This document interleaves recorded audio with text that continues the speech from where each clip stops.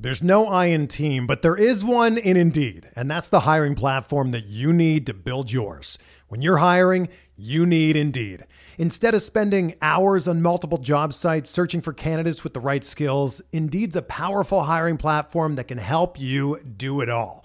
One of the things I love about Indeed is that it makes hiring all in one place so easy because Indeed does the hard work for you. They show you the candidates whose resumes on Indeed fit your description immediately after you post so you can hire faster.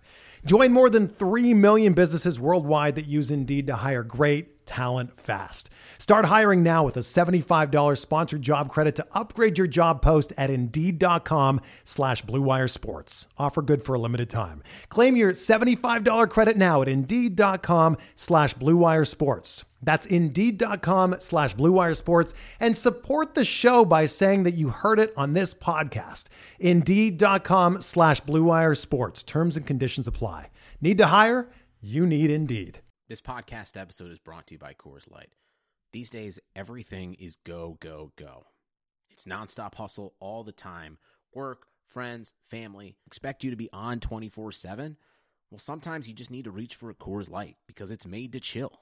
Coors Light is cold lagered, cold filtered, and cold packaged. It's as crisp and refreshing as the Colorado Rockies. It is literally made to chill. Coors Light is the one I choose when I need to unwind. So when you want to hit reset, reach for the beer that's made to chill. Get Coors Light in the new look delivered straight to your door with Drizzly or Instacart. Celebrate responsibly. Coors Brewing Company, Golden, Colorado. Trying to get by Benning. Darnell Nurse left it in the corner, gets left center. Perry scores! Corey Perry! Lilia able to shake away from Solani and skip it away to Solani around in front. Score! Teemu Solani with the steal. Three of the fans want one. Off the board! Paul Kariya!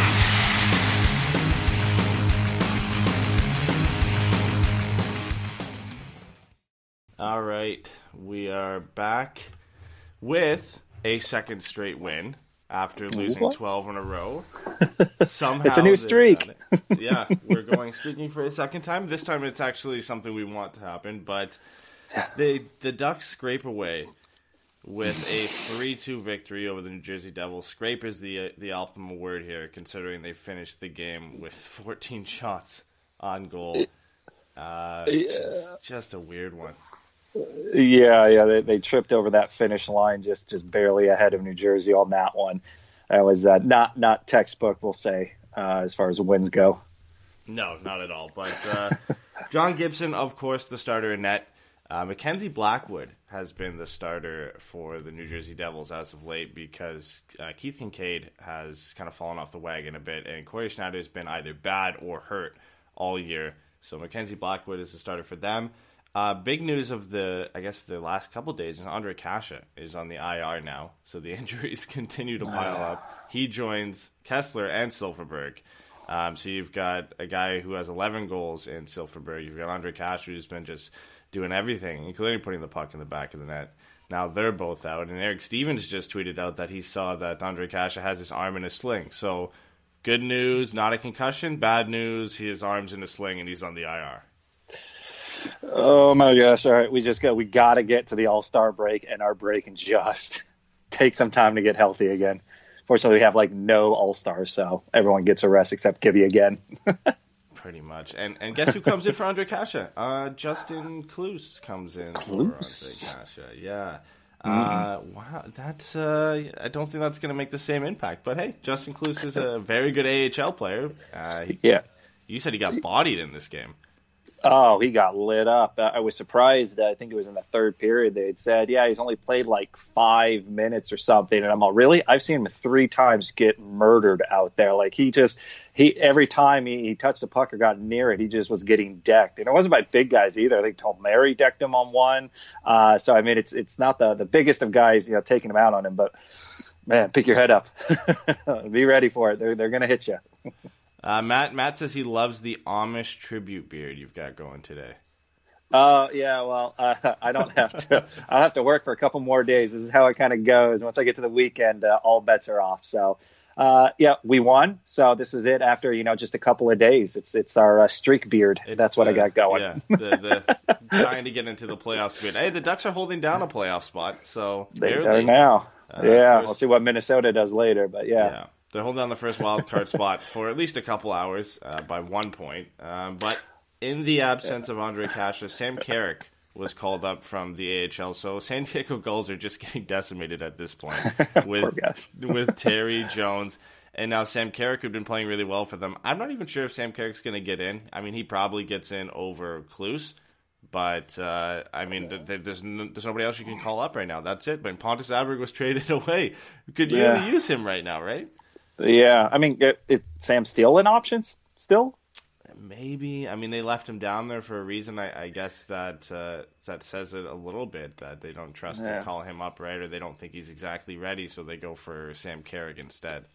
Yeah, or they don't really want to just take away all the top players in San Diego. I'm thinking that's probably it. San Diego's like, oh, come on. We got a point streak going here too. Yeah, and it's tough, but the Ducks had a little bit of a boost, I guess you could say, because Taylor Hall, not in the lineup for the New Jersey Devils, out with injury, and Miles Wood also out with injury, who obviously not a big name like Taylor Hall, but Miles Wood has actually been a pretty good player for the New Jersey Devils all season, especially as of late. So a big boost there, because not only are the Ducks suffering injuries, the Devils have two of their best players out as well. Yeah, and you can't replace Taylor Hall normally anyways, but especially on New Jersey. Last year, I mean, he won the Hart last year.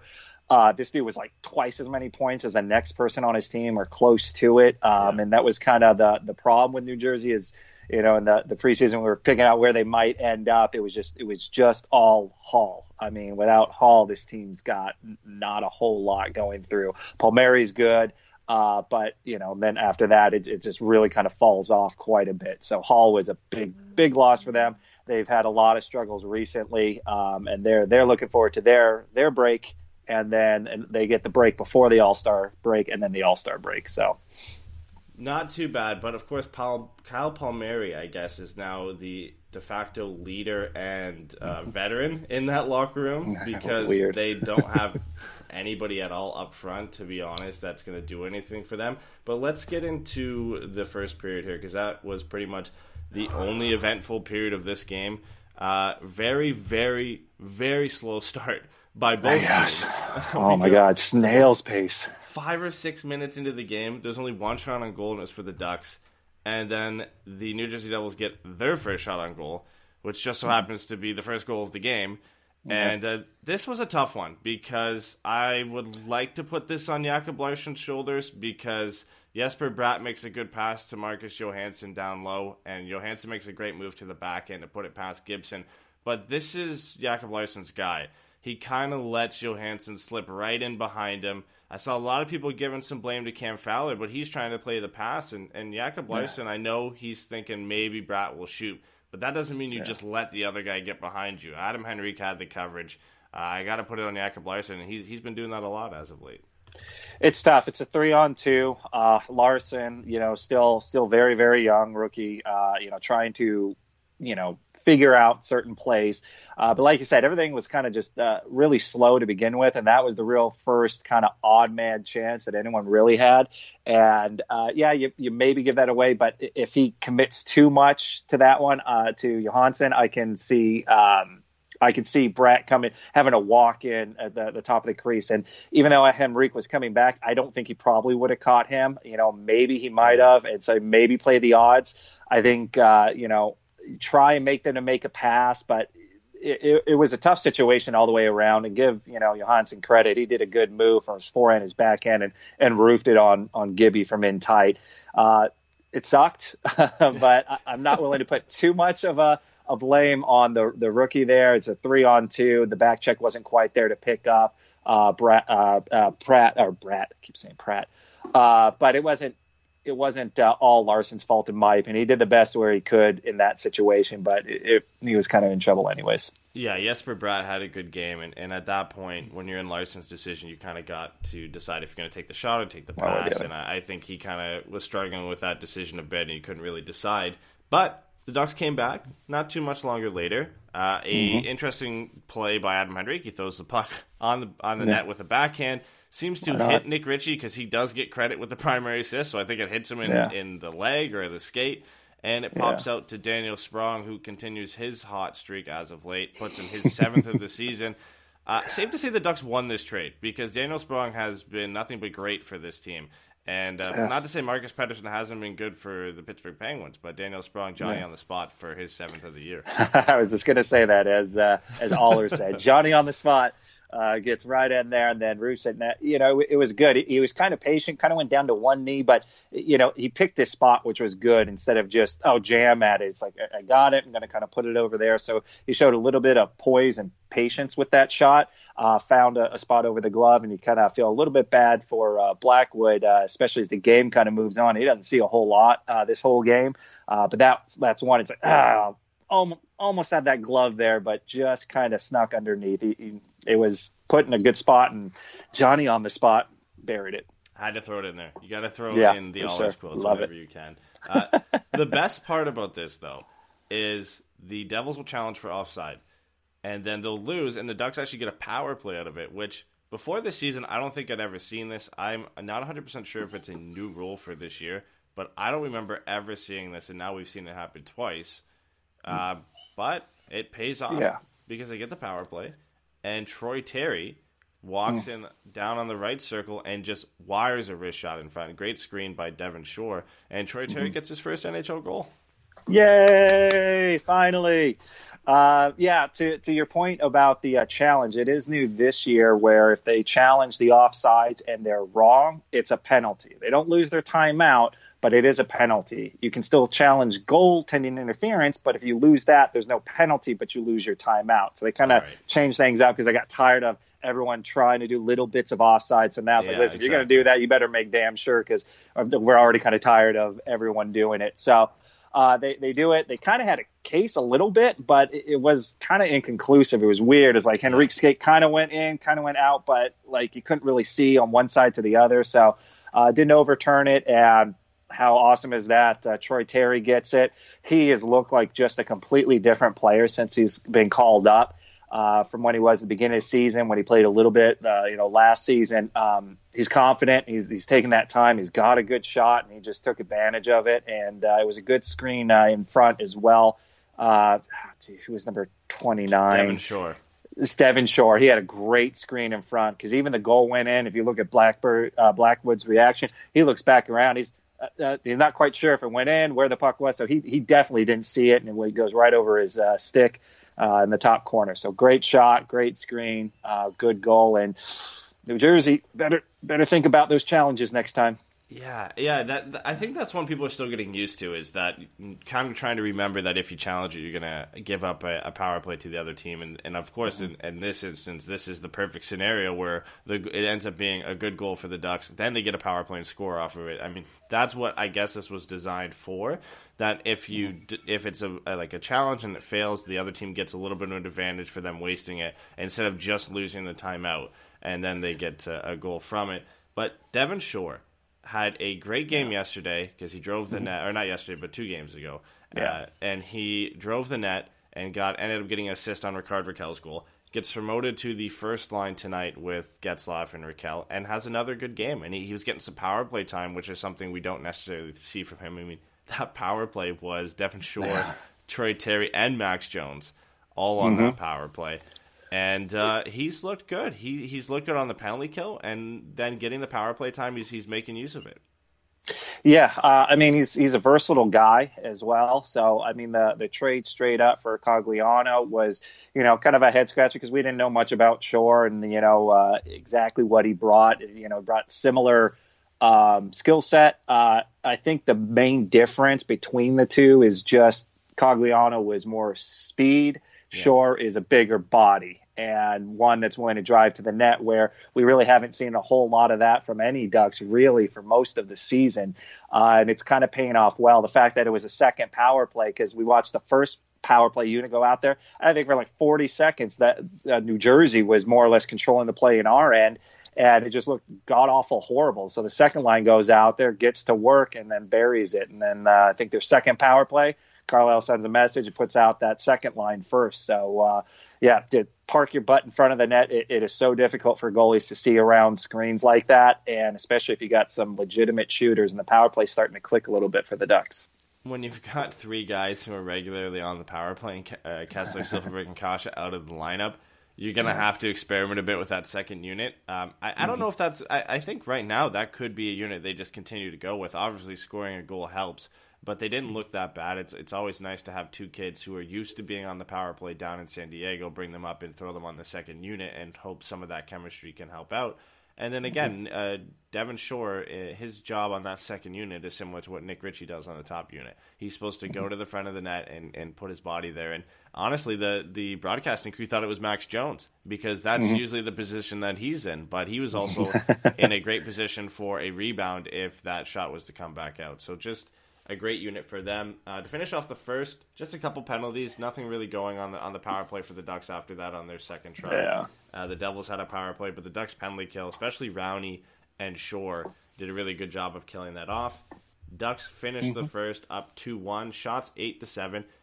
A very good period, probably the only good period they had in this entire game, but a solid period coming off what was a questionable game, the last game where John Gibson really held the minute, and they came out and they showed that they really belonged and deserved to be leading after one. Yep, they did that for one period. Yeah. One period, yeah. Yep. And into the second, and a lot of the old demons came back, and oh boy, and the savior was there once again. Yeah. John Gibson, I guess I was going to say as of late, but then I corrected myself. All year he's been doing this, especially in the second period. The Ducks got destroyed in the second period against the Wild. They got destroyed in the second period of this one. They are actually able to somehow hold on to a one-goal lead, which I don't know how, because they were outshot 14-3 in this period, which is just ridiculous. Early in the first, Gibson has to deny Severson on a half breakaway.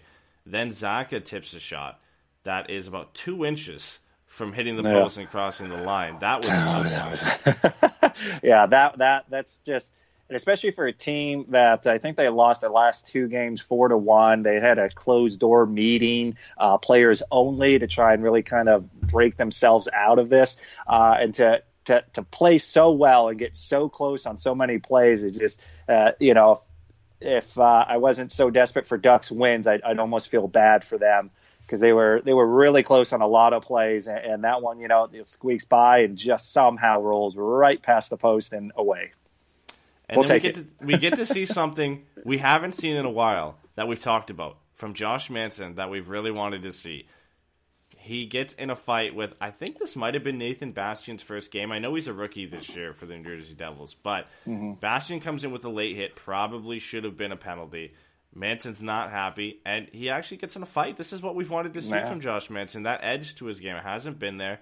Probably a split decision. He won the first part of the fight, and then obviously Bastian scores the takedown, which generally what people like to assume that's why he won the fight. But they both landed some good shots. But it's nice to see this from Josh Manson. Yeah, and especially in this game, one of the things that I was kind of surprised, and this was kind of one of the things that the New Jersey coach had kind of called his players out on a little bit, is to be more engaged physically. And I felt New Jersey was far more physical. They were definitely throwing the body around at anybody. Getzlaf took a couple of big hits, and they seemed to be a more physical team. And then this was just kind of one of those other plays where it just kind of went after Manson. Nothing wrong, maybe a little bit late, but I think what Manson was probably more upset was not only was it late, but then the elbow kind of comes around and kind of like, it almost like bends his head back and slides it across there. So you could have gotten, maybe a late hit, and it could have been an elbowing, but the ref wasn't going to call it, so Manson did something about it.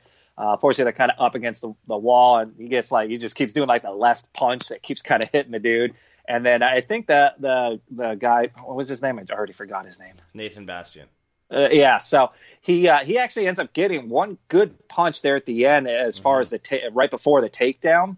And kind of the interesting thing is I saw the New Jersey guy in the penalty box, and he's constantly he was kind of like shaking his jaw back and forth from the rabbit punches. But then Manson actually leaves the penalty box and goes to the locker room. He doesn't play for the rest of the second. Yeah, he ends up cutting his hand, I think. But I think he got a fat lip. They ended up showing like a close up of him in the third, and he had like it was like weird. It was like one of those fat lifts, like either you get punched or puck kind of hits it, but doesn't really like lose teeth or anything like that. So I don't know if that was it. I was worried about maybe a concussion because he kind of, when he got up, he almost went into the other penalty box and it seemed all kind of late. So I didn't know if they was doing like concussion protocol, and I was worried about that. But it was good to see him. He does come back in the third, but it was like not another thing, not another injury. I always worry about like broken fingers or broken hands because like he landed a couple shots to Bastian's helmet too, so you always worry about that when he goes off. Luckily he's back because that's what I mean. At this point they're calling up Holzer or somebody else to fill that role. Oh no! So. Luckily, he's okay. Ice Tigers Forever said, let's just say thank you, Gibby, and close the book and move on. Pretty much. The rest of this period was just a couple penalty kills for the Ducks, which they actually did pretty well in, but it was a lot of just the play of John Gibson, again, making some crucial saves. Ducks come out of this, like I said, outshot 14-3, still leading 2-1, but total shots were 22-10. I don't understand how this team can string together 2 straight wins after a 12-game losing streak where they seem like they got no luck. And now they get all the bounces and a ton of luck and then some great play from John Gibson to boot. And they win 2 games in a row. It's unreal.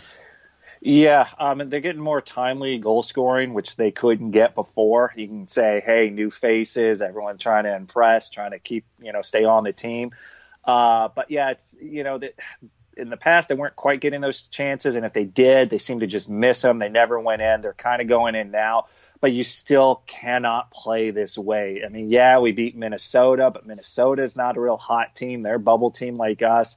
New Jersey is, the bottom of their division or close to last in their division. Yeah. They're struggling. So, I mean, even though we're eking out these wins, we're getting timely scoring and just really keeping that horseshoe in the back of the net there with Gibson in there. A bigger game tomorrow against the New York Islanders, who nobody thought they were actually going to be a good team this year, but they are. And I kind of did. I thought so. I didn't think they'd be at the top of their division like they are. Yeah. But I remember when we were doing a review, you and Pat really didn't like him, and I really thought their biggest problem was going to be how poorly they defended. Their goaltending was the worst. Their defense was the worst. Yeah. And then Barry Trotz came in, and that's one of the things he's pretty good at is being able to kind of change how they do it in certain situations and really kind of help propel that team a little bit. And it helps that their goaltending has been outstanding as well on top of that. But, Barry Trotz, I mean, if there's one guy you would say there's a coach that can go into almost any team at this point and make a contender out of them. I mean, his track record's amazing with Nashville, Washington, now the Islanders, when you could have easily written off the Islanders for losing John Tavares. So, yeah, and it's amazing. Derek Harris, do you think? I mean, we'll get to this. We got to finish the rest of this game too, but I want to answer this question because he does say, "Do you think Gibby's going to be starting?" We'll get to that after the rest of the third period because there's a question if he could or not, and we'll break down the Islanders game as well because it is a kind of an important matchup with them both being a matinee game. The Ducks don't get a lot of rest, but let's go into this third period. Again, not much happened. Obviously, there was 2 goals, but it was kind of a lackluster period. Early on, John Gibson had to make another couple of good saves where he was keeping the Ducks in it. But the Ducks are able to break through on a great play by Troy Terry to everybody's favorite returning Anaheim Duck, Derek Grant. And elite. It's a great pass by Troy Terry. It's great awareness to find Derek Grant in the slot, and he just wires it bar down into the top corner. For some reason, Derek Grant just plays great in a Ducks uniform. Everywhere else, not to say he was bad in Pittsburgh, and not to say he was bad before, but for some reason, playing with the Ducks, he just seems to be able to just take it up to another level. And Troy Terry had himself a game tonight, like you said. First NHL goal, first multi-point game. Just a great effort. First from both points. Of them. Yeah. And this line, the kids with Derek Grant, somehow it's just working out. Derek Grant does a good job here because he's almost kind of covered and then slides into a real soft area, and he doesn't waste any time when that pass gets to him, and he puts it in a great spot. There's nothing the goalie's going to do on that one. That's pretty much bar down, and Troy Terry does a great job of starting the play out from his own end, getting it in, doing a forecheck. He's using his speed a lot more to get in on that forecheck. I saw a couple times he was able to kind of get on top of there and be able to get that puck and then throw it right out there. Great pass, great shot. I mean, it's just kind of what you want to see. That line, in my opinion, the last 2 games has probably been the best line out there. I mean, at least the most consistent, and if not the most energy line out of anything. So it's great to see. Weird, none of these guys have a whole lot of games under their belt with the Ducks this season, and they're coming in and kind of putting up the goals when it's needed the most. It's great that they're able to come up 3. Like, obviously, 1 comes in through a trade, 2 come up from San Diego, and they're able to find chemistry right off the bat. That's huge for the Ducks to be able to do that. Nobody has to move around. You put them together. There's automatic chemistry there. We thought there could be if Jones and Terry got put together, because obviously they've been playing together in San Diego, so there's some of that. But I think just Derek Grant, just the two-way play he has, and he just he's always seemed to be able to mesh with pretty much anybody. That was something everybody kind of applauded him for when he was in his first tenure with the Ducks, is that he moved in and out of the lineup, up and down the lineup, and he seemed to just work everywhere he went.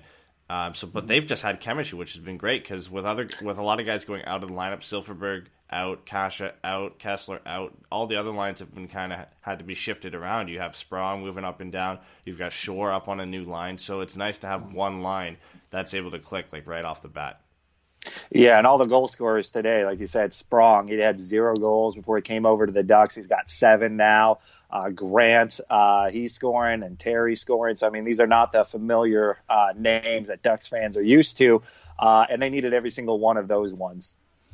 Everybody in the chat is talking about how the Colorado Avalanche are just obliterating the LA Kings right now. It's 7-0 before the end of the second. It's a 6-goal second period for the Colorado Avalanche. Good day for Ducks fans. They scrape up a 3-2 win, and then right after that, right after the morning game, you get to watch a nice afternoon game of the LA Kings just getting absolutely obliterated in their quest for Jack Hughes.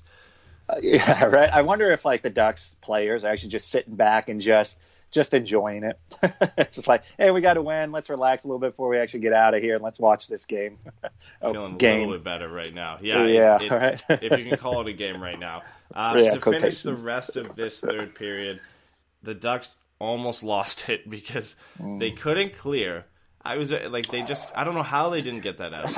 It was like half-assing everything, and this is kind of part of the problem that they run into every now and again. They just slip back into this routine where I saw so many plays where it was just, they didn't quite chip it out, didn't quite kind of follow through. They threw it back to defenseman. He was kind of not ready for it.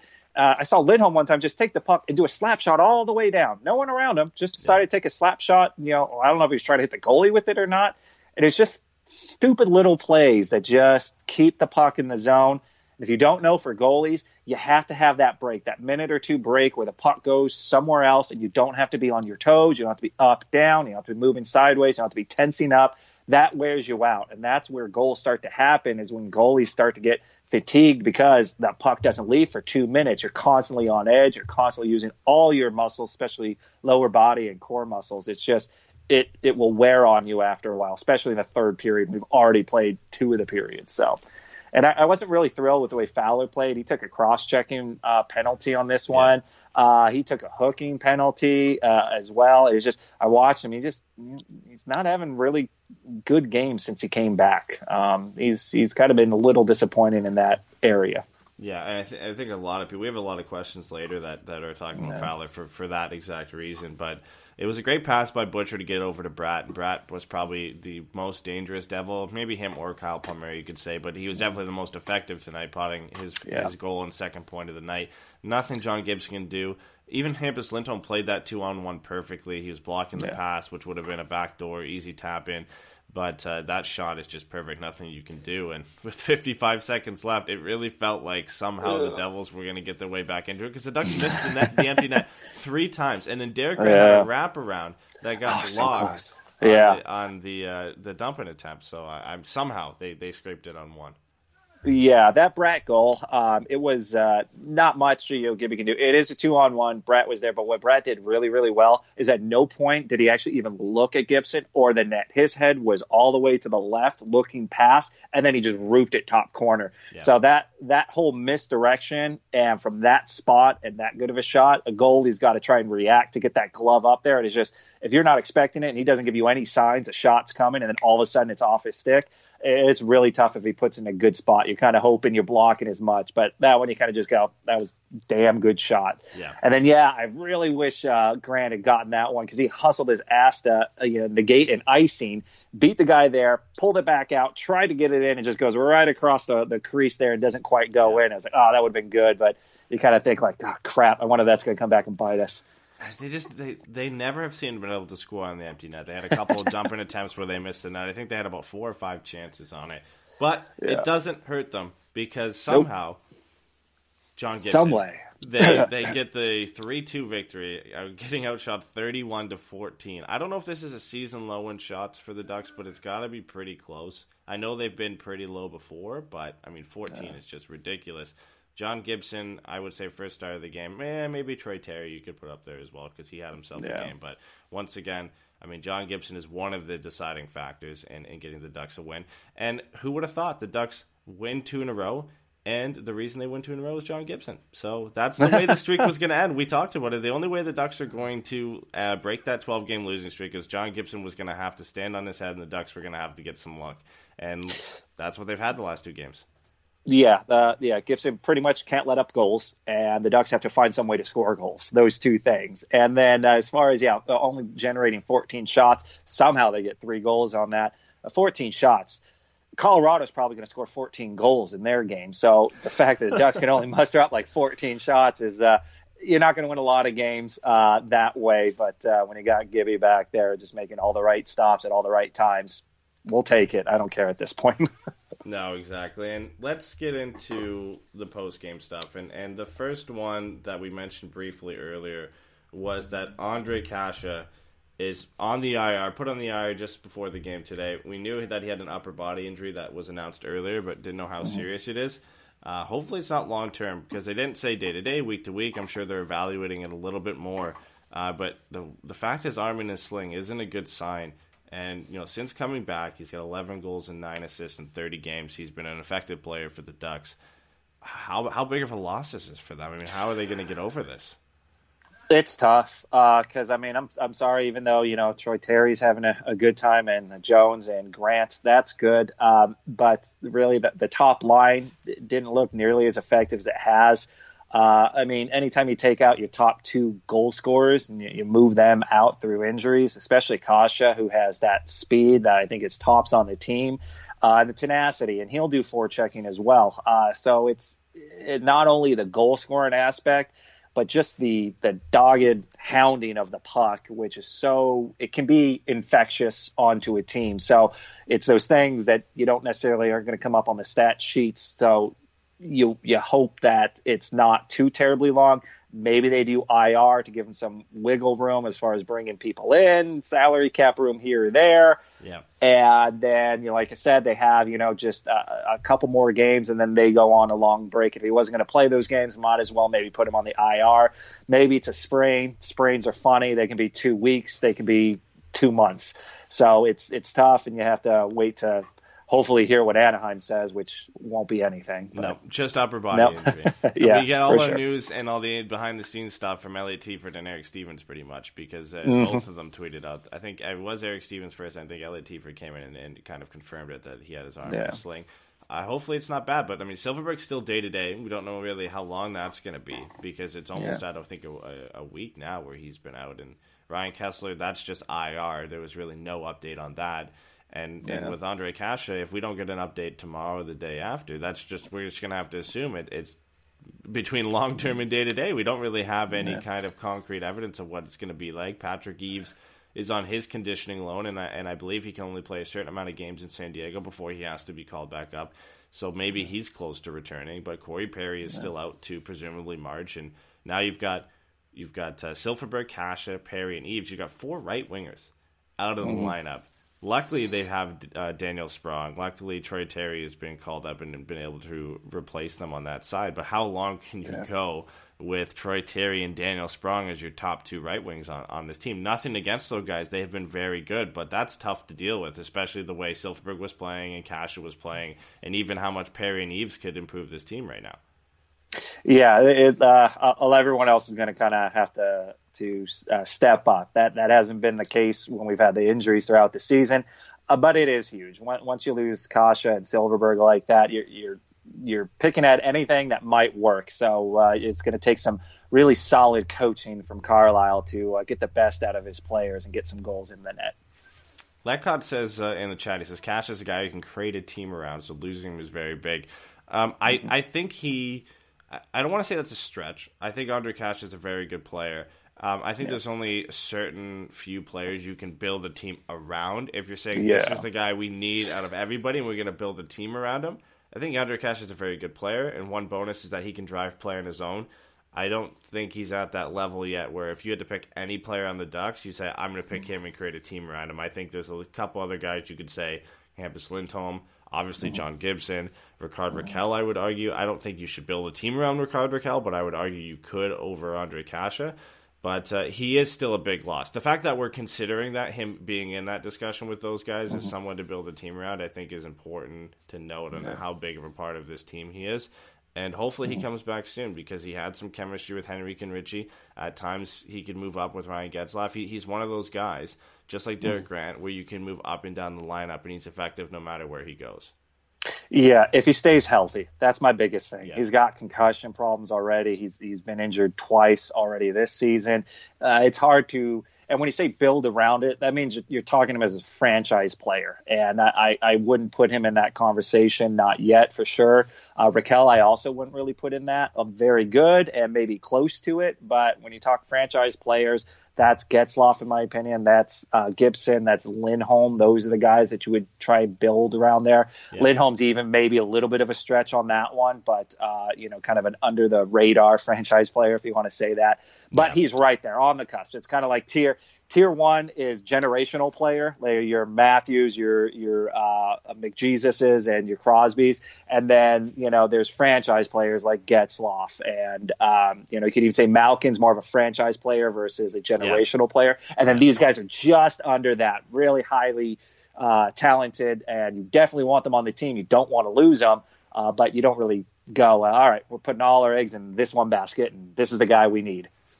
Yeah, and he brings up his point. He said, I mean offensively because Rakell has looked inconsistent. Kase was pretty much the reason we made the playoffs in 20 points in 30 games. I think he can be our guy because of consistency, for sure. Yeah, I think I get what you mean. We're picking it apart a little bit, just saying I don't think you can build a team around him, but he is nonetheless invaluable to this team because what he brings, and I think consistency is a huge thing because we talk about how some of the Ducks are very streaky. Rickard Rakell, Jakob Silfverberg, they're very streaky scores, but Ondrej Kase just seems to be a guy, he's not always going to put up multi-point games every now and then, but he just seems to not go a long stretch without putting the puck in the back of their net or at least creating some kind of offense. And the bonus with him is even if he doesn't finish the game with a point, he's still generating offense and he still brings energy to whatever line he's on. Yeah, and that's what we're really good at is if you have an opinion, we will pick it to death, especially if you're a fan of ours. We don't like it when you have your own opinions. Don't do it. We'll just pick it apart and tell you no. Oh my! Let's get into Troy Terry because that's obviously the big news from this game. Comes up, looks like a new player.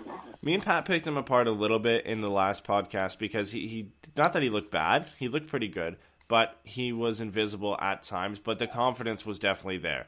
We just basically said that Max Jones looked like he was a little bit better and had a better game. But Troy Terry still had a pretty solid game. But today, he came out and he showed everybody why he should be called up and why he should stick around. Great shot on the power play, very well-positioned shot, getting in position as well. And then the pass to Derek Grant was perfect. And he was just creating chances pretty much all night. So it was a great game from him. Max Jones had another very solid game. Didn't get on the score sheet. But with Jones, I think the type of player he is, he does all the little things that that coaches love to see. And I think that you notice that a little bit more, especially if you're looking at that, and that's why you might think he had a better game. But Troy Terry, he was just unstoppable tonight. Yeah, he was in good shape. And to the point with Max Jones, the one thing that he does that most players don't is get to the front of the net. He doesn't have much fear of doing that.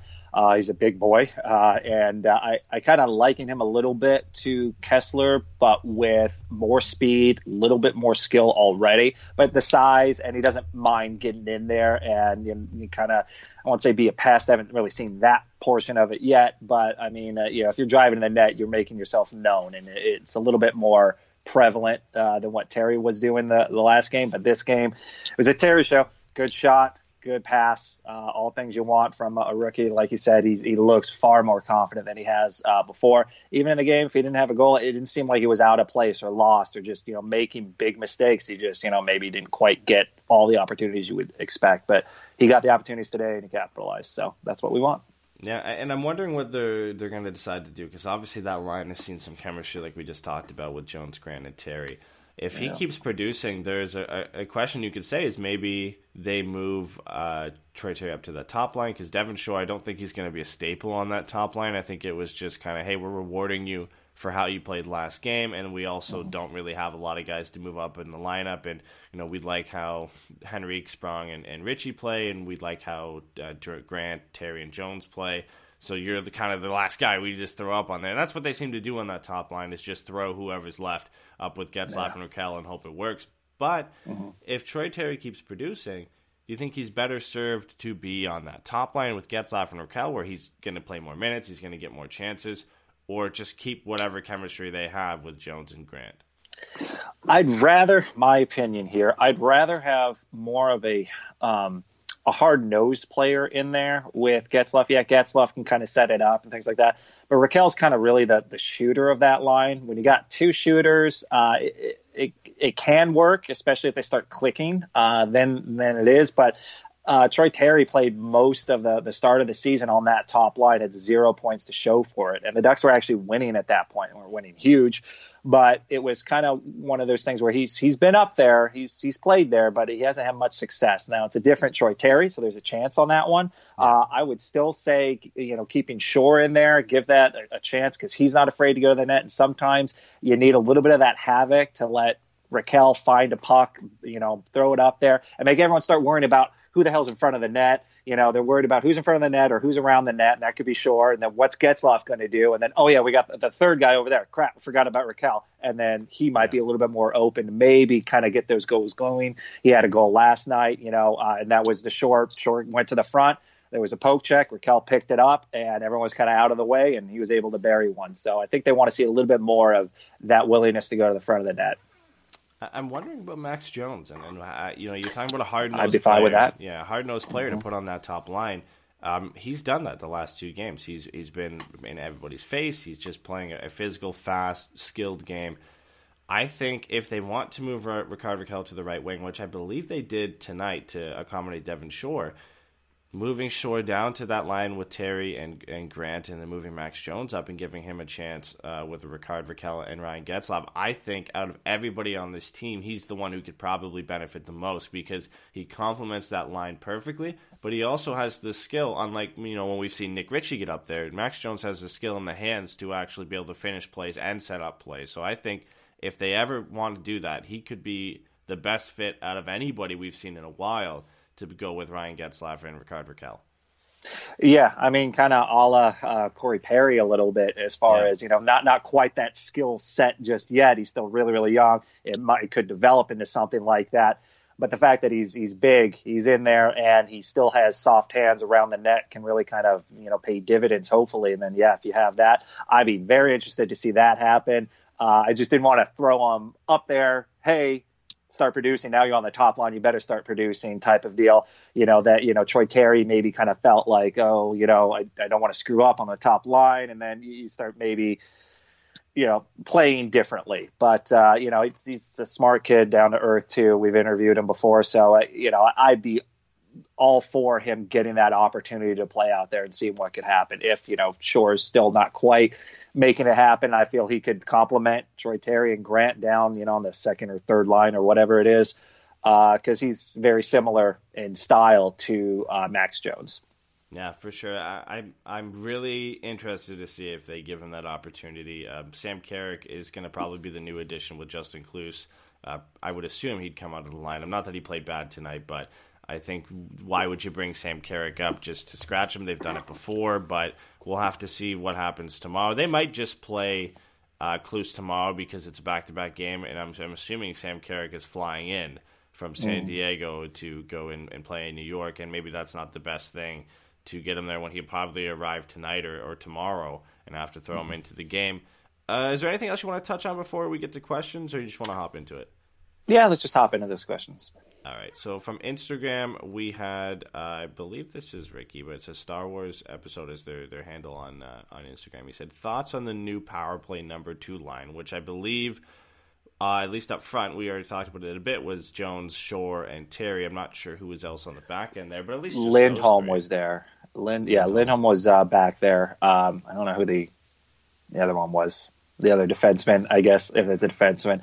I like it. It's weird. It was almost like for a long time you had the number 1 power play unit, and you had Getzlaf and Raquel, and then it was like the second one was doing even better, and that's when you had Henrique and you had Richie out there, and they were seeming to find ways to be better than the top one. So I'm not sure, what the top power play unit's deal is, but the second one, a lot of those players end up having to go to the top line. So Richie is on the top line, Henrique, Getzlaf is still there, Fowler's out there. So, and I think probably Montour. And so I thought they shifted, and that top line looked horrible, and the second one looked a lot better. They've changed a little bit of how they do the power play over the last few games. It's starting to kind of click a little bit better. They're kind of adopting more of the Washington power play. Almost all teams do that now, where you kind of have a little bit of a rover in the middle. And if you look at it now, it used to be they do a lot of stuff on the outside, and they had a lot of they were talking about it pregame, a lot of right-handed shots on the top power play. When you have right-handed shots, everyone kind of gets a little handcuffed, and you don't get to do one-timers. And so they needed a little bit more of that, the left-handed stuff, and that's what was starting to work with Richie and Henrique. But I like that rover that's kind of in the middle, because a lot of times I was watching New Jersey defender wasn't quite sure where to go, because they're kind of in front of the net where they think they should be. They weren't quite sure if they should go get Richie and leave that spot, and then they had to worry about another guy who could be sneaking in behind, and it creates a lot more of that confusion where you might be able to find an open guy. So they seem to be tweaking it a little bit from what they used to be doing, which is more of a perimeter, try and get it to the point, maybe have a guy just parked right in front and almost umbrella it a little bit more. This one seems to be a little bit giving themselves more options and one-timers. So yeah, I liked the way they set up, because it allowed, it was kind of like in a diamond the way where Troy Terry was, where he got out to that outside shooting angle, and they had the lateral pass, which we don't see too often, that Troy Terry did to set up Daniel Sprong in the first place. And I think that lateral pass over to Sprong really kind of worried the New Jersey penalty kill, and it kind of split things up and opened the ice for the Ducks, and that allowed Lindholm to find Terry on that side. And I think one thing that I like about that unit is they're shooting the puck. I mean, Troy Terry just shooting the puck from that spot. On that first unit, we usually see a guy try and make a pass, but that's what the first unit needs, is somebody who's willing to shoot the puck. And even in the interview they did with Troy Terry after the first period in the intermission, he was talking about how he learned he has to shoot the puck more on the power play, and that's what he's going to try and do. And I'd love to see him continue to get opportunities on that second unit if that's what he's going to do, because that's exactly what they need. Even on the first unit, this Ducks power play needs to shoot the puck, and they haven't been doing it. They need to do it all over the place. I hope it's contagious. I want everyone to be infected with the idea of let's just shoot, maybe just a little bit more. Because if you shoot and, hopefully there's a rebound, but it makes defenses turn around. It can create confusion if there is a rebound, and there's a little bit more excitement. Once they got that, the Troy Terry scoring, and then when he scored his third goal, it popped everything. Everyone got a little bit happy. It was no longer like, okay, we're not shooting a lot, we're not scoring a lot, let's hope Gibby holds down, and everyone's just really tentative. And then once you kind of get a lead and it opens up, you start playing a lot more loosely, you start making better decisions, it's not so tight and tentative. So that's kind of more of a broad thing, but it kind of started with that power play. Just put your head down, not put your head down, but pick a spot and shoot. Good things will happen if you shoot. Yeah, and let's get the second question here, because Chad was on the same level as you. He said, damn, how many hits is Klose going to take? Welcome to the NHL. I really wish we could see how many hits a guy's taken in a game, just to go back and look. But I've spotted at least 4 or 5 times he got hit pretty hard. I just remember it's like every time someone got blown up, and it was like, oh, wait, who's number 20? And they say, hey, Klus is on the ground again. Did he take Auberg's number? He did, didn't he? I think so. Yeah, he was number 20. Yeah, because I was like, oh yeah, it used to be Auberg, so it has to be one of the new guys. So he ends up. It was because I think Ryan Carter even tweeted it out before. Is like because he was a teammate of Klus before the trade, and he's like, digging the numbers, just surprised Anaheim hasn't retired that number yet, which is kind of funny. But he got blown up, and that's why I was surprised when the third period came around. They'd said he'd only played like 3 or 4 minutes. I'm like, really? I saw him blown up 3 times. You told me he played like 3 or 4 shifts, and he was getting just destroyed after that. And then he played a lot more in the third, and, wasn't getting blown up. But that was a rough second NHL game for him. He didn't have a bad game. He just didn't really stand out. I mean, it's not a fourth good line. thing. Yeah. It's not a great thing when you stand out for getting laid out a bunch of times in a game. But I don't expect him to stick around for a long time. I'm sure he'll go down and have some success in San Diego, and that's why he was brought into the team. Really, is to go down to the AHL and kind of cover for the fact that the Ducks have to call over everybody up for like Terry, Jones, and Carrick. He's going to go down for all the injuries. Yeah, exactly. So let's go over to Facebook and look at some of the questions there. Michael said, how good was Gibson in that second period? Godlike, like all year. Mm-hmm. It's fun when you get to see kind of the best in the business just do their craft and do it so well. Even when New Jersey or Minnesota would get chance after chance after chance. Just cool, calm, collected, in the right spot, the right time, with the right save. Sometimes lucky, sometimes getting a shoulder, an arm on it, and he does all those little things so well, in control. His projection, which is how far out he challenges versus how far back on the line he is. He always seems to make the right decision on it, so he rarely is getting beat on side plays, but he's rarely getting beat straight on unless, he's a wide open Pratt and he buries top corner. But yeah, that second period was just another one under the belt. I mean, it's just season in, season out, and period in, period out. He's going to have to be that way because the Ducks really don't have much of a chance with pretty much any other goalie in the league. Yeah, if you want to hear pretty much all the talk you can get about John Gibson, check out our latest interview that me and Jason did with Paul Campbell. It's up on YouTube. It's up on Spreaker. It's not up on YouTube, but it's Spreaker, iTunes, Spotify. It's uploaded anywhere you find our podcast now except for YouTube. So go check it out there. It's great. It was about a 40-minute interview.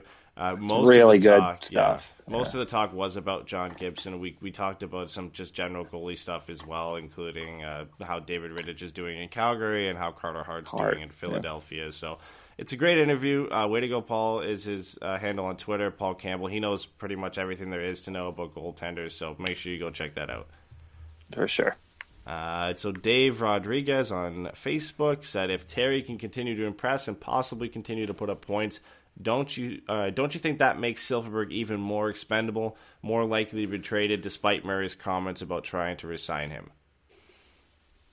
It doesn't hurt, but then again, we'd have to see a lot more of that. And right now, given that there's only a couple more games for an all-star break and then their mandatory week off, that doesn't leave a whole lot of time between when they get back and trade deadline time. So I don't think it's necessarily that Troy Terry's going to be coming in, and even if he does well, that Murray's going to I got Troy Terry, I don't need Silfverberg. I think Silfverberg's still a talent that he'd like to possess on the lineup because he was, up there with leading the Ducks in goal scoring. So you don't want to just necessarily get rid of it, but he's not going to re-sign him for, oodles of money. He's going to look for a discount if he can, and if he doesn't see that happening, I doubt he's going to just let him walk. And it also depends on the overall record for the Ducks. I think that's a bigger factor than what Terry's necessarily doing. But it's a nice little comfort thing to know later on. I still got Terry, so we can try and slide him into that role, I guess. I think it helps a bit, but I think the plan always was to send Troy Terry back down once all these guys come back from injury, because you have to think that if Silfverberg is day-to-day, if Andre Kasha doesn't have a long-term injury, and with Patrick Eaves on a conditioning loan, these guys are at least a week or two away from all coming back and slotting in on that right side. And that doesn't leave a lot of room for Troy Terry to remain in there when you still have Daniel Sprong, who's going to slot in on the right, and then you've brought in Derek Grant and Devin Shore, who are both going to play. And then if Ryan Kessler comes back in that time as well, you would assume Max Jones probably gets sent back down. I think he's in there for now, and knowing you have that comfort, like you said, helps move a guy like Silfverberg and think for the long-term future that Troy Terry can either come up after that if you need him or play full-time next season. So I think it plays a little bit of a role in there, but I don't think the plan was to bring up Troy Terry now and play him for the rest of the season, because you've got all these guys who are going to come back at some point in the next couple weeks, and that doesn't leave a lot of room for Troy Terry to remain in the lineup. Yeah, and I don't want people to – I think people get a negative connotation of getting sent down to San Diego as being a bad thing. If he did it, it's because he's not producing. That's not necessarily it with young players. Look at how he was in the beginning, and no points, 10 games. They said, all right, listen, we're going to send you down there. Went down there, and he said himself, he's like, I was so worried about getting sent down. I went down, had the time of my life. He got everything back. Got voted into the All-Star game in the AHL. Comes back as a completely different player. That's proof positive, at least in some instances, where going down there and being the man and playing all those awesome offensive minutes kind of really build your confidence, kind of get you a little bit more in the game. And, if he says he's having the time of his life, he's not concerned if he gets put back down because he's going to go have fun again. That's what you want from a young player. You don't want to put him up on a struggling team that's necessarily, not going anywhere and see all the frustration. Hey, go have fun. Let's take a crack at this next year because this year's kind of a wash, and we don't really necessarily need you because even if we go far in the regular season, we're probably not going far in the playoffs. So it's not a demotion necessarily. It's more of like, hey, this is going to be way more beneficial to you. Yeah, it's that, and it's also the fact that he's waiver exempt, and it's the easiest to send him down than to have to either trade another guy. Because you look at the Ducks roster right now, obviously Klutz is probably a guy who gets sent down, and Sam Carrick is a guy who would get sent back down when guys come back from injury. But then you're not going to scratch Troy Terry. You're not. That just wouldn't make sense to have him scratch to replace where Sam Carrick was today. And you're not going to scratch Max Jones. And since they both can easily just be sent back down, that's usually why these younger players, despite how well they're playing, that's what happens. That's a partial reason, in some senses, why Maxim Comtois was sent back down to junior, because they have a lot of guys in this lineup already on the left side who there's nothing you can do with them. Unless you move them to a different team, then you can't really do much there. And there was other factors that played into that, including the fact that if he played one extra game, he would have been exposed at the Seattle expansion draft, so that plays into it as well. But with these younger players, it's not always necessarily a bad thing. It doesn't mean they were sent down for a bad reason. It's just sometimes that's the easiest thing to do. We saw it all the time with Shea Theodore because he was waiver exempt. Despite playing well, he was sent back down just because he was the only guy that could easily be moved up and down the lineup. Yeah, exactly. If you're 28 years old and you get sent down, that has a much different meaning. If you're Schuster or Shen and you're getting sent down, that's more of a signal like, hey, you're not cutting it. You're not good. You go down there and figure it out. But when you're young like this, it's more of get down there, work on things. This is what we want you to work on, and you got a bright future. Just keep working on your craft, and we know we'll see you soon. So we got like a million questions on Fowler, so I'm going to leave those to the end and get to some of the other ones because they're all pretty similar. So Skid McMarks had two questions on Twitter. He said, so say Getz doesn't get another cup with the Ducks and possibly gets moved in the future, does he get a jersey in the rafters? I'd almost have to say yes, because Korea, he didn't get a cup with the Ducks. Getzlaf did. Yeah, he wasn't a major factor at that time. But he's been the leader for so long. He's one of the premier passers in the game. This is a guy who's probably going to go to the Hall of Fame because he is dominant from at least an assist standpoint. Quintessential power forward. This guy does everything you want a captain and a top line center to do. There's a lot of other factors into winning the cup. A lot of it tends to happen to be luck sometimes. But to be as dominant as the Ducks have been, as far as how often they go to the postseason, how far they tend to go into the postseason a lot of times, we're spoiled a little bit. And you maybe once he's gone, you kind of go like, wow, he was actually really, really good. If you don't already think that, you should already think that if you don't. So I don't see how you couldn't really do that. And the way the Ducks are handing out jerseys, to be retired at this rate, I don't see how that's not one that also goes up there. They're going to start running out of numbers pretty soon, though. Yeah, and you have to think, too, he's not going to get traded on the current contract he's on. So he's here for the next 2 seasons. He's at 907 points in 960 games played. He's going to hit over 1,000 games with the Ducks. He's going to likely hit over 1,000 points while playing with the Ducks. That alone right there, that will put him in the lead in games played and in points in franchise history for the Ducks. He has to go up then. I mean, yeah. I think he deserves to go up now no matter what. Even if his career ended tomorrow, he deserves to go up. But he'll pass Solani in games played at the end of this season. He's only 5 away now because he was 6 away going into tonight's game, so he'll be 5 away. And then he is 81 points away from Teemu Solani, which is I think he can get 2 40-point seasons under his belt over the next 2 years and get past that. And if he gets to 50-point seasons, he gets to 1,000 points. So I think it's a foregone conclusion that he'll be up there. The real talking point and question mark is going to be Corey Perry and whether he can get up there or not. But, I mean, I think he deserves it because he'll also likely get to 1,000 games with the Ducks. Probably won't reach 1,000 points. But he'll get up there where he'll probably finish 3rd in points where he is right now. I don't know if he'll pass Getzlaf and Solani, but yeah, I think Getzlaf's definitely a lock for that. Yeah, for sure. Like I said, I mean, at that point, you're talking about 8, 9, 15. I don't know if you're going to throw 10 in there. You're running out of a lot of the primary numbers that a lot of players tend to use. So, it's that'll be a decision for later. But for Getzlaf. Yeah. In addition to that, too, it's just the fact that his whole career is with the Ducks, and that doesn't happen nearly as often as for as long as it has been, and for him to be a leadership role for that long, that's amazing for one single franchise, and we're lucky enough that he's done it with us. Exactly. Another question from Skidmore Marks. He said, "What if we gave Jones and Terry a different center in Getz or Henrique? Do we see a substantial drive in offensive production from them?"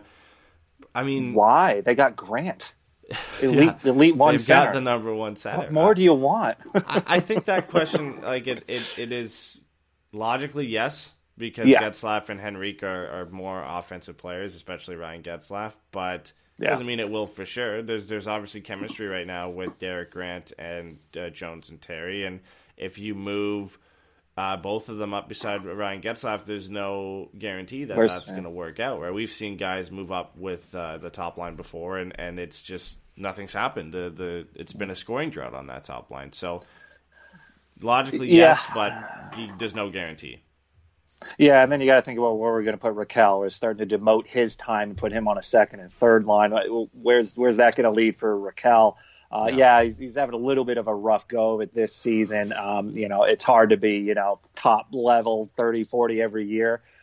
So you got to consider how much time you're going to take away from Raquel to give it to these guys who haven't really shown enough yet to really kind of warrant that, unless you're just tinkering around with chemistry on it. And it does take a little bit of something. It's not like you said, it's not someone that you can just plug in every time. Well, he'll be playing with Getzlaf. I mean, how can they not do well?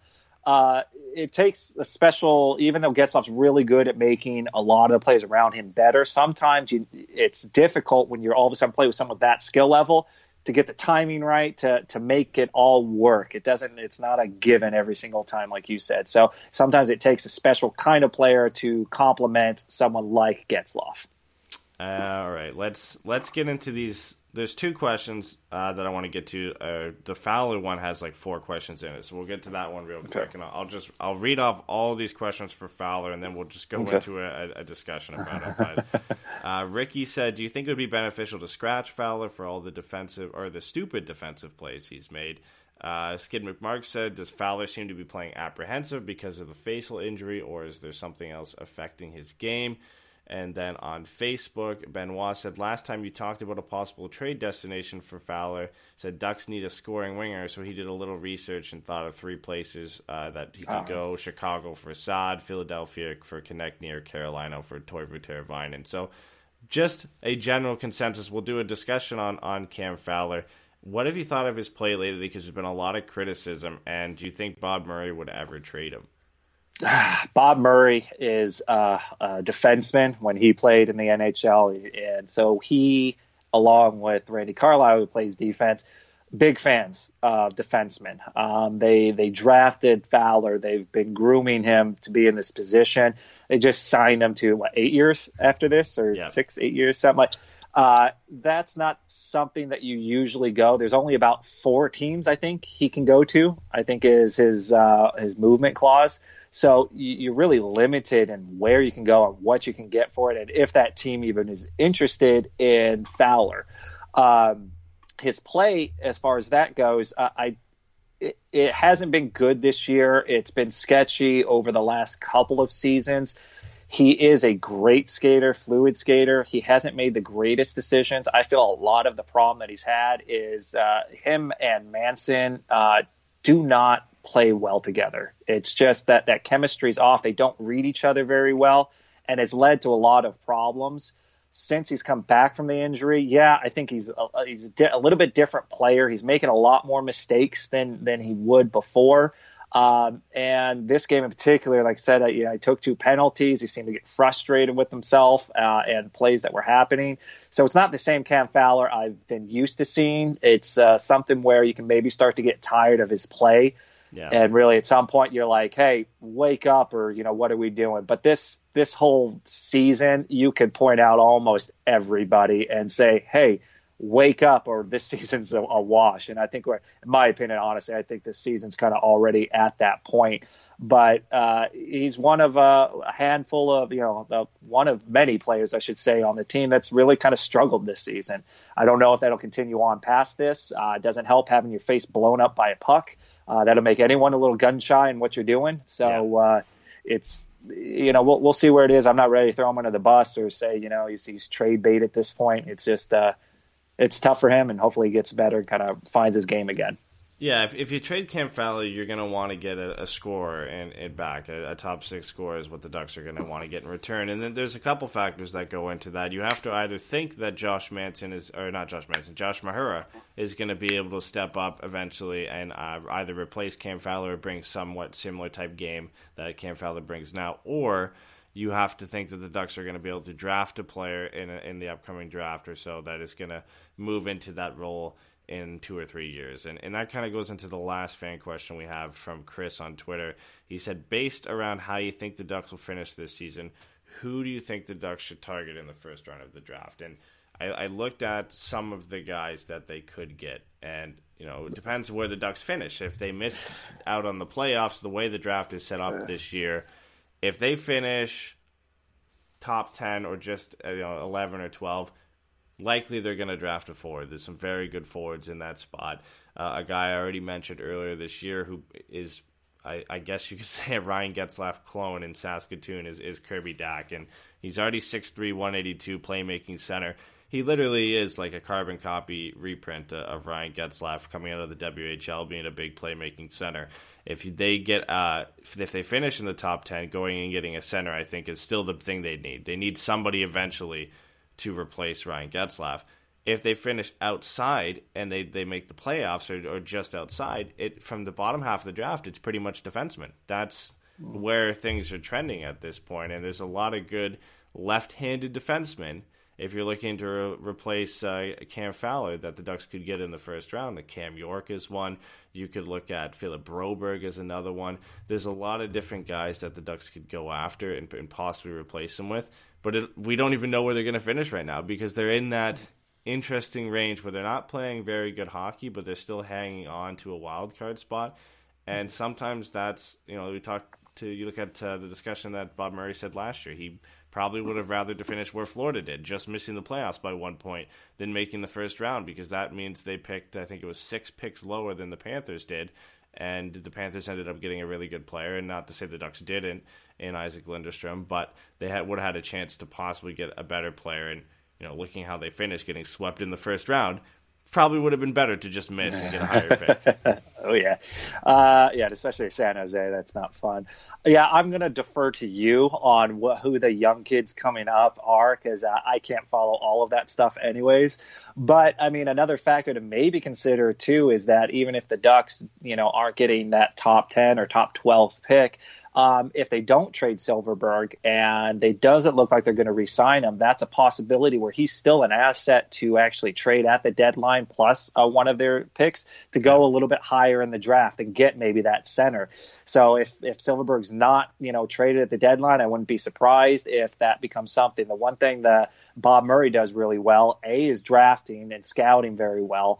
The other thing is that's where he's more likely to make trades. He doesn't like doing it at the trade deadline or leading up to it. He kind of tinkers around the edges, usually throughout the season, like you saw already with some of the moves he's made right now. But he doesn't make any blockbuster moves now. If he ever does anything like it, it's a trade. It's not a free agent signing. And he's more likely to do that at the draft. If he sees someone he really wants to get his hands on, he's usually pretty good at making things work in that way. So that's why the drafts are always fun, usually with the Ducks, to kind of see what might happen. That's where you'll see a lot more movement out of the Ducks. Yeah, and to just answer his question, if I had to pick two names, if they missed the playoffs, I would hope they would draft Kirby Dach or Alex Newhook. If they make the playoffs and finish lower, I'd go with a defenseman and probably go with Cam York. So I think that's it. I think we hit all the fan questions. A couple notes that we always have at the end of the show here. Oh, and then I had one fun fact. Oh, right, your fun fact of the day. Fun fact. Yeah, sorry. So I should have probably said, when you said, hey, is there anything else about this game you want to talk about? I should have said yes. So last season, as you might remember, we traded Vatanen for Adam Henrique, but we also traded and got Blancini in that trade. Blancini we just traded to get Derek Grant back. So now if you look back about a year later on that trade, for Vatanen, we got Henrique and Derek Grant. So I think we won that trade. Fun fact. Maybe we got Grant, number one center, and Henrique, back, so and then Vatanen. What is he going to do for us?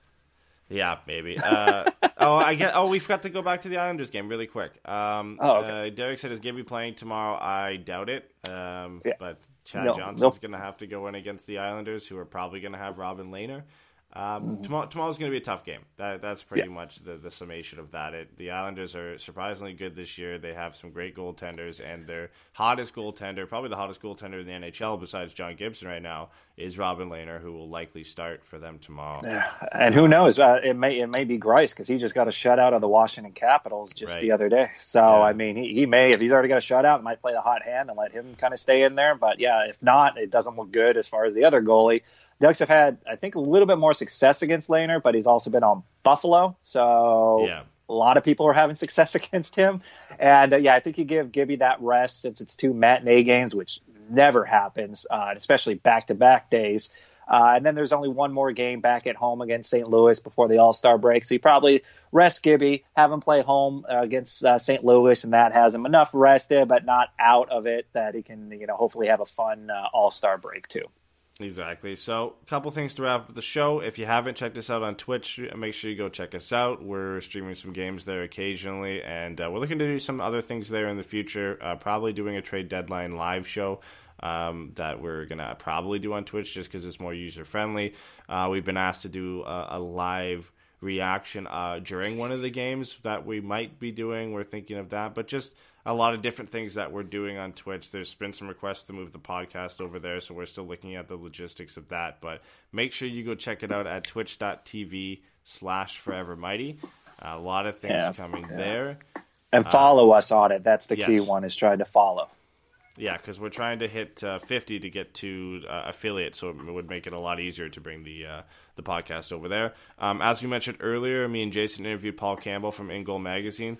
That's up on Spreaker, iTunes, Spotify, iHeartRadio, pretty much everywhere except YouTube, which I'm going to eventually get it over there. Ed. Make sure you check that out. Cool Hockey, again, sponsoring us. Thanks to them for doing Forever Mighty 3 Stars. Make sure you check that out 45 minutes before Pucked Up on Twitter. There's still a fair amount of games left this month, so you have a good chance of getting caught up. I think last time before I updated it, we had somebody in the lead with 6 points, and then a couple people trailing with 4. So that's not too hard to make up that ground. And the winner at the end of the month, of course, gets a free jersey from Cool Hockey, fully customized, which is great. Right now, they're out of stock of the Ducks third jerseys. They're getting them, they said, in the middle of February. So if you're looking to get one and you want to get one of the third jerseys, you'll have to wait to then. But you can use our code FM20 and get 20% off the jersey, which is always nice. A cool $20 to $40 off the final total price of your jersey. And last but certainly not least, we just recorded a Patreon bonus episode, our top 10 coaching candidates for the Anaheim Ducks. Plus, Jason threw in a little special top 10 of his own that I'm not going to give away, because if you want to listen to it, go check it out on our Patreon. It's patreon.com/PuckGuysForeverMighty. This show's always going to be free, but if you like listening to us and you want to hear some bonus content, we do 4 bonus episodes a month over there, plus doing some exclusive interviews and some other giveaways as well. Yeah, and you get exclusive access to us and talk to us. So we talk to a lot of our Patreons almost every day, and we're always kind of just shooting around with them, and it's a good time. And you get to talk with other fans of us, and a lot of them Ducks fans and stuff like that. So it's a good time for sure, definitely worth it. And all those bonus shows are way more free flowing. You get a lot more of our personalities, a lot more chirping and ball busting. So it's a good time. And Ricky brought up a good idea that we'd have to look into it. Live reactions at the watch party for the next watch party we have. Just live reaction. I don't know. We'll have to see, but that's something we have to. It's noisy. That's tough. Yeah, that'd be tough to do. But anyway, thanks for checking it out, guys. We'll be back tomorrow with a podcast for the Islanders game. It won't be right after the game. We're gonna do an evening one for that one because it is Sunday. It's a little bit easier for everybody to catch it later on in the evening. Plus, just easier for us to record as well. So likely 8 or 9 Pacific probably tomorrow, sometime around then. We'll update you on Twitter nonetheless on what's going to be going on with that. So thanks for coming out tonight, guys, and we'll catch you tomorrow. Bye, guys. To those who visit Mickey D's for their favorite breakfast item and then go somewhere else for coffee, give this Mickey D's brew a second chance. The glow up was real. Try any size iced coffee brewed with 100% Arabica beans for just 99 cents until 11 a.m. And pair it with a savory sausage McMuffin with egg for $2.79. Prices and participation may vary. Cannot be combined with any other offer. Ba-da-ba-ba-ba.